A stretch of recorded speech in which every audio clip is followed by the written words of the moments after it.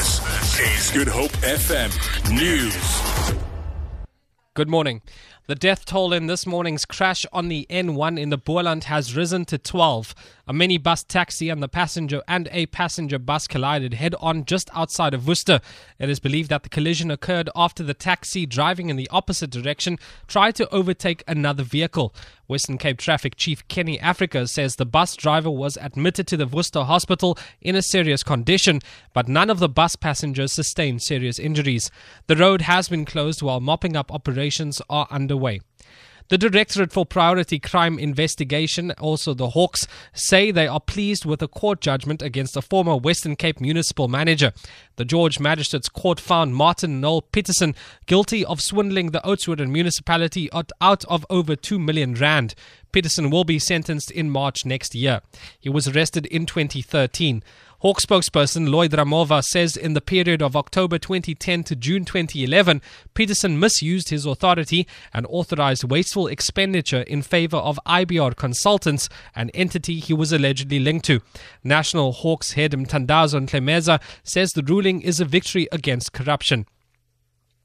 COSATU President Dumo Dlamini has urged workers to spend within their limits during these festive holidays and save for the next year.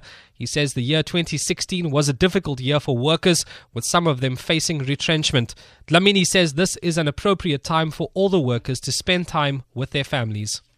We're encouraging all of the workers in South Africa to indeed try to spend time with the families. A lot of people want to spend. Whilst people can do that, they should remember that 2017 is close by and kids must go back to school, universities. But all what we can say as COSATU, let's wish all our workers very well. They must enjoy themselves. They must not drink and drive. Avoid speed on the road. We want all of them back to work come 2017.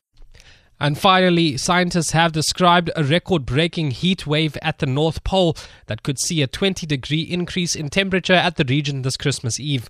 Climate scientists say these unseasonably warm weather patterns in the Arctic region are directly linked to man-made climate change.